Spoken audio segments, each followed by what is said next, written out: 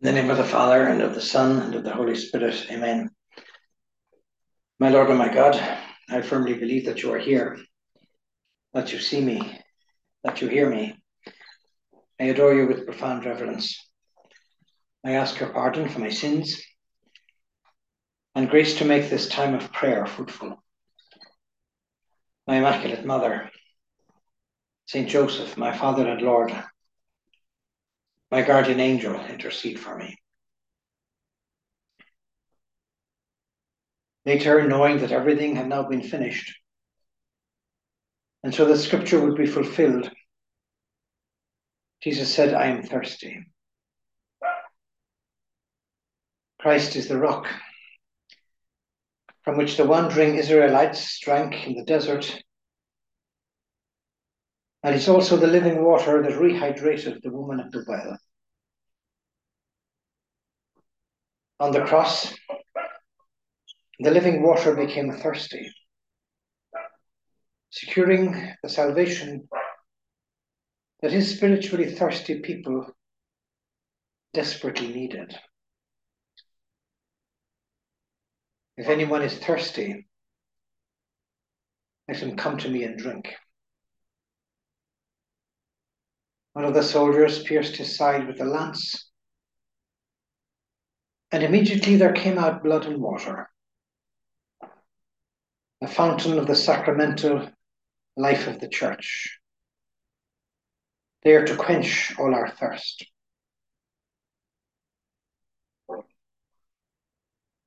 St. John links the statement, I thirst, to the fulfillment of the Scriptures. There were at least 20 Old Testament prophecies fulfilled during the 24 hours surrounding our Lord's death. So by highlighting how the Old Testament Scriptures were fulfilled throughout our Lord's crucifixion, John showed that everything was happening according to God's plan. And when Jesus said, I thirst, on the cross, he was alluding to a prophecy in Psalm 22. My mouth is dried up like a broken piece of ceramic material. My tongue sticks to the roof of my mouth. You lay me in the dust of death. St. John earlier cited this same psalm regarding the dividing of our Lord's garments among the Roman soldiers. In response to our Lord's request for something to drink, the soldiers offered him wine vinegar. A jar of wine vinegar was there, we're told, and so they soaked a sponge in it and put the sponge on a stalk of the hyssop plant and lifted it up to Jesus' lips. Wine vinegar was the cheapest and easiest wine for soldiers to acquire. It was probably diluted with water. Earlier, we're told our Lord refused a drink of vinegar, gall, and myrrh, offered him to relieve his suffering. And after that, the soldiers mockingly offered him wine vinegar, but did not allow him to drink. But then several hours later, our Lord says, I'm thirsty. And this time the soldiers gave him some. This was to fulfill what's said in Psalm 69. They put gall in my food and gave me vinegar for my thirst. And immediately after receiving the drink, our Lord said, it is finished. Then he bowed his head and gave up his spirit. Some say that our Lord asked for a drink so that he might clearly and powerfully declare his final statement. It is finished. Hanging on the cross, our Lord suffered bitter agony and darkness, while covered in our guilt, sin, and shame. When the act of purchasing our redemption was complete, nothing more was needed. Everything Jesus had come to do on earth was now finished. The scriptures were fulfilled. Christ's work was done. The battle was over. The victory was won. All that God had wanted, all that the prophets had foretold was complete. And our Lord surrendered himself to death. 3 of the Gospels, Matthew, Mark, and Luke, say that as Jesus died, he cried with a loud voice, "Father, into your hands I commend my spirit." And when he said this, he breathed his last. And so the death of Jesus finished his work of redemption, atonement, and reconciliation. Through his sacrificial death on the cross, the Lamb of God paid our debt and took away our sins. Our ransom was now complete with that resounding voice. And our Lord wanted all the people to hear those words, which still ring strong today. It is finished, it's accomplished. Those who stood around the cross on that dusty hill could feel our Lord's raspy cry reverberate in their dry throats, "I thirst." These are the words of one whose vitality was almost dried up to death. And yet in those words we witness the thoughtful tenderness as he breathes these words into Scripture for our edification. All Scripture is inspired by God and useful for refuting error, for guiding people's lives and teaching them to be upright. St. Paul says this is how someone who is dedicated to God becomes fully equipped and ready for any good work. The words, "I thirst," reveal rich truths about their speaker. Our Lord's cry of thirst would have called the attention of those familiar with the Old Testament. In at least two ways, the "I thirst" confirmed our Lord's promise that in Jerusalem, everything that is written about the Son of Man by the prophets will be accomplished, says St. Luke. First, God foretold that his Messiah would thirst. And second, before Christ came to earth, he said through David in Psalm 69 that he would drink bitterness. For my thirst they gave me sour wine to drink. Ironically, the psalmist was drowning in deep waters, yet his throat was dry, and his only drink was bitterness. Our Lord, swirling in a sea of sorrow, received only bitter wine to wet his parched tongue. And our Lord suffered as a real man, like us in all things but sin. He wasn't pretending to be thirsty to illustrate spiritual truths. St. Paul to the Hebrews says our high priest fully sympathizes with all the pains and discomforts that come from living in a sin-afflicted world. All the times that we might experience those pains and discomforts.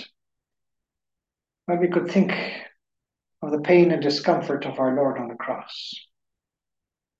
every time we're thirsty or yearning to have that thirst satisfied.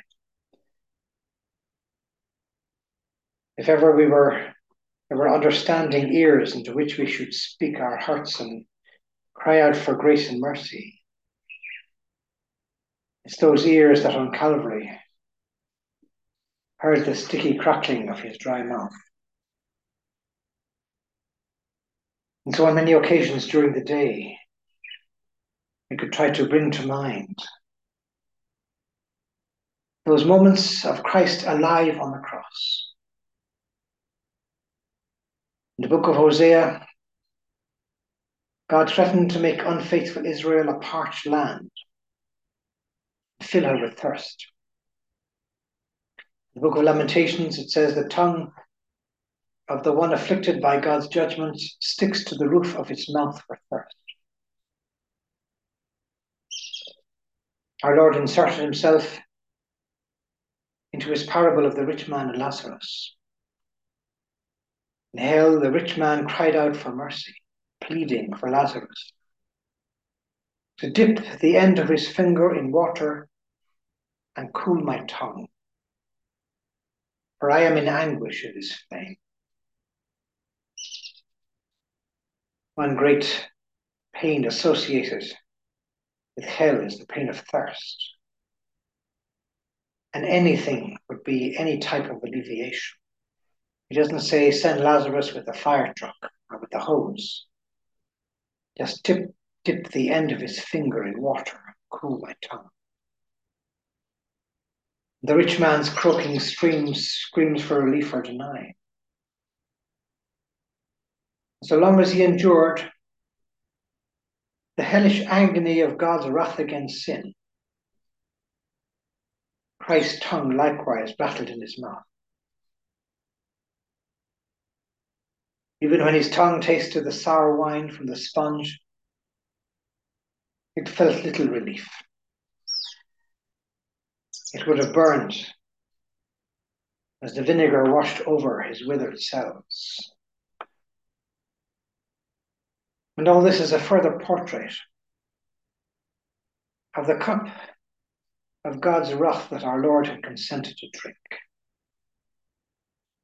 Are you able to drink of the chalice of which I am about to drink? Father, if it is possible, let this chalice pass from me. There's a lot of reference to drinking and to chalices, and the reference to our Lord's passion. Hours before, our Lord had shuddered over this anticipated cup of suffering. And then he drank the wine, like the man who drinks salt water to dampen his dehydration. On the cross, the mediator of the covenant of grace experienced the thirst curse earned by the covenant breakers.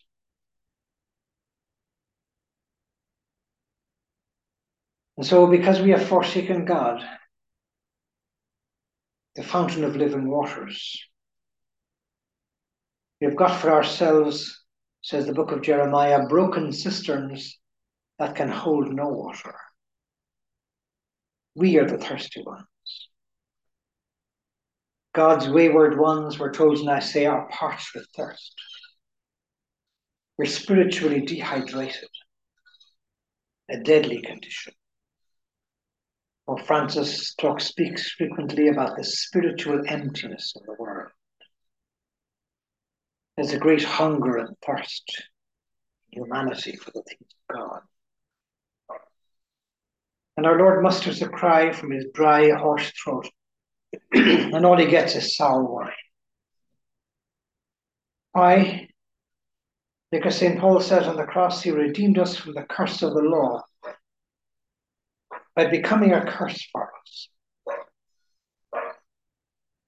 Jesus announced his thirst, knowing that all was now finished. About our salvation, he could say it is accomplished. And so Jesus died thirsty, but he arose refreshed. Our Lord thirsted after the full restoration of his Father's fellowship, that the smile of his Father's face, we're told in the Psalms, might be turned towards him and towards his people again. In his glorification, beginning with his resurrection, his thirst was quenched. And so there's a joy there, a joy that we all experience when we quench our thirst, or whatever it is we may be thirsting. Could be a victory in the Champions League, or a victory in some task that we're involved in, or something that our mother told us to do that finally we've managed to do. Our thirst for that, it is finished, is accomplished, it is there. There's a parish church in Singapore that's called the Church of the Risen Christ. There's a joy in those words. The book of Isaiah says God will hear the cry of his thirsty people. Our Lord says in St. John, whoever believes in me shall never thirst. And so we could think of all the souls around us who deep down are thirsting for the things of God.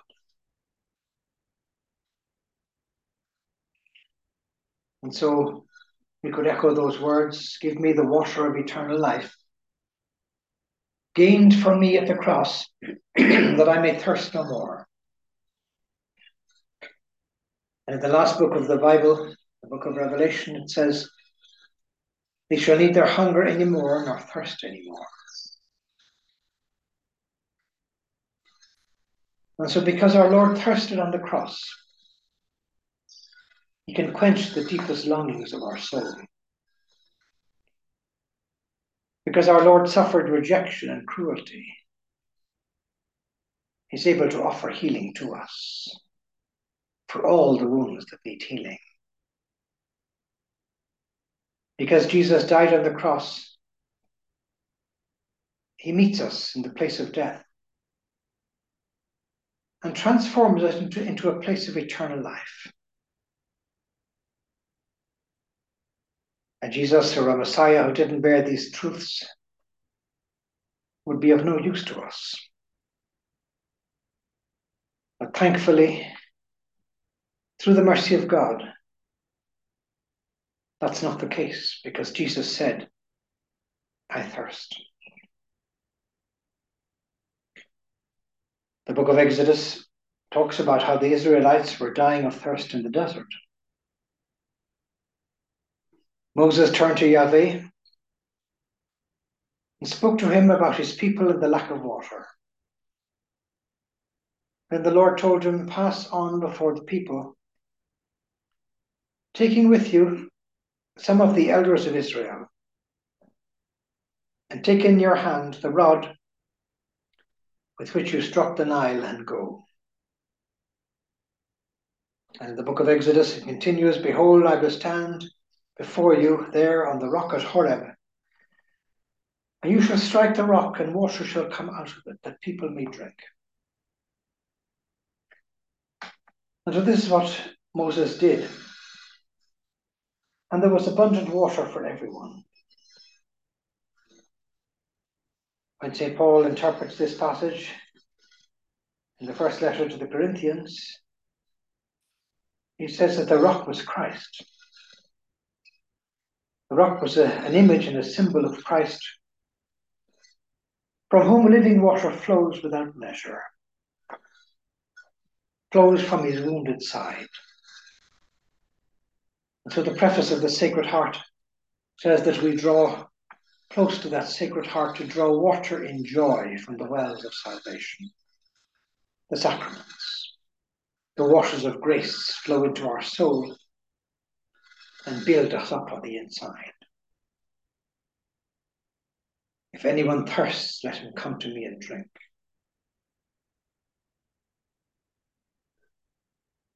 And so there was a feast of the Tabernacles, which was the Jewish feast of water. And And during that day, those days, the people would give thanks to God for the water that their ancestors received during their journey to the Promised Land. There were also days of petition in which they would ask for abundant rains for the crops. Our Lord, surrounded by a great multitude on the last day of this feast, the most solemn one, and claimed in a loud voice, "If anyone thirsts, let him come to me and drink." And in St. John it says, "Out of his heart shall flow rivers of living water." And so our Lord presents himself as the one who can quench the unquenchable hearts of man and give them peace. For you have formed us for yourself, and our hearts are restless until they find rest in you. It's been said that the world is a throat thirsting for God. It tries to quench its thirst with things that do not satisfy it, and worse, it only increases. Our Lord told the Samaritan woman, "Everyone who drinks of this water will thirst again." He will thirst for material goods, for pleasures. But the desire for God is written in the human heart, because man is created by God and for God. And God never ceases to draw man to himself. And so only in God will he find truth and happiness that he never stops searching for. And our thirst can only be quenched in him. Only he can fill our always unsatisfied hearts. Psalm 63 says, "O God, you are my God. I seek you. My soul thirsts for you. My flesh faints for you, as in a dry and weary land where no water is." And sometimes can be how we find our hearts, like a dry and weary land where no water is. But the words of our Lord can fill us with hope. "If anyone thirsts, let him come to me." Isaiah the prophet had already announced it. Everyone who thirsts comes to the waters.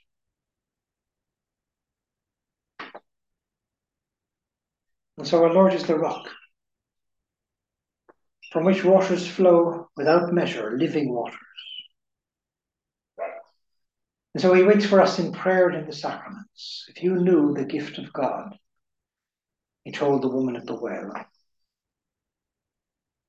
"the wonder of prayer is revealed beside the well, where we come to seek water. It's there Christ comes to meet every human being. It's he who first seeks us and asks us for a drink. He just thirsts, and his asking arises from the depths of God's desire for us. Ultimately, Christ's thirst is about souls. He thirsts for souls on the cross. Christ died for souls.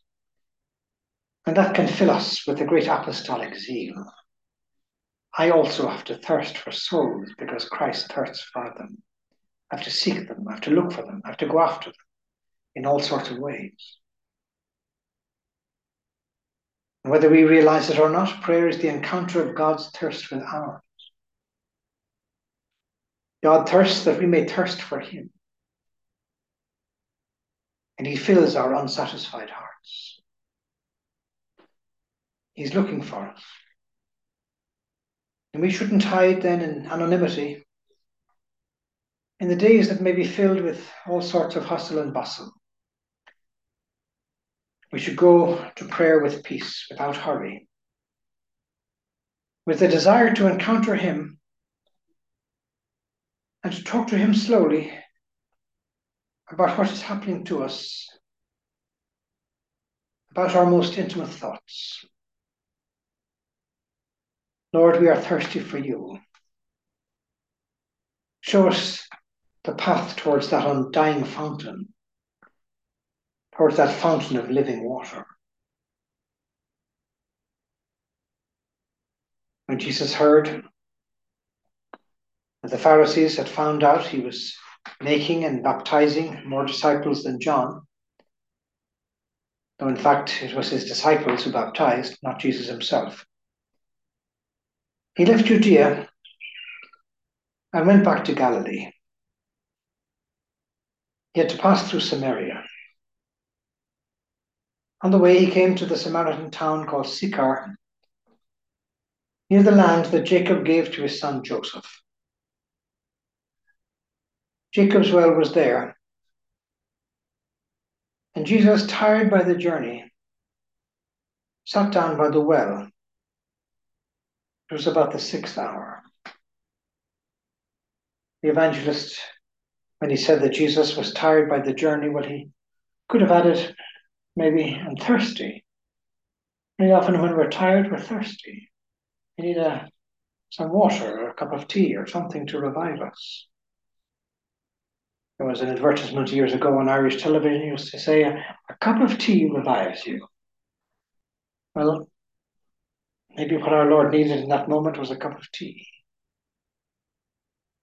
When a Samaritan woman came to draw water, Jesus said to her, "Give me something to drink." So he was thirsty. But not just for material water, but thirsty for souls, and he rises to the moment when this soul comes close to him. As we have to try to rise to the occasion of the apostolic opportunities that God may present to us, in season and out of season, when we're full of zeal and energy, and when we're like our Lord sitting down by the well, gasping for a cup of tea. His disciples had gone into the town to buy food. The Samaritan woman said to him, "You are a Jew. How is it that you ask me, a Samaritan, for something to drink?" Jews, of course, did not associate with Samaritans. Jesus replied to her, "If you only knew what God is offering you, and who it is that is saying to you, 'Give me something to drink,' you would have been the one to ask, and he would have given you living water." So our Lord takes the conversation onto a different plane. The woman is talking about a very material level, and our Lord is talking very supernatural things, which at times we have to do in our conversations with our friends. "You have no bucket, sir," she answered, "and the well is deep. How do you get this living water? And you are a greater man than our father Jacob, who gave us this well and drank from it himself with his sons and his cattle." Jesus replied, "Whoever drinks this water will be thirsty again. But no one who drinks the water that I shall give will ever be thirsty again. The water that I shall give will become a spring of water within, welling up to eternal life." And the woman said, "Give me some of that water, so that I may never be thirsty or come here again to draw water." The preface of the third Sunday of Lent said, "For when he asked the Samaritan woman for water to drink, he had already created the gift of faith within her. And so ardently did he thirst for her faith, that he kindled in her the fire of divine love." And so when our Lord said, I thirst" on the cross, he invites each one of us to thirst, to have those same sentiments that he had, for love, for truth, for beauty, ultimately for souls, to spread love and truth and beauty everywhere. And so we could ask our Lord that we might become more Christ-like, and ask Our Lady that we too might know how to stand beside the cross like she did, and hear that cry of our Lord, so that we might have the thirst for souls that Christ had on the cross. I thank you, my God, for the good resolutions, affections, and inspirations that you have communicated to me during this meditation. I ask your help to put them into practice. My Immaculate Mother, Saint Joseph, my Father and Lord, my guardian angel, intercede for me. In the name of the Father, and of the Son, and of the Holy Spirit. Amen.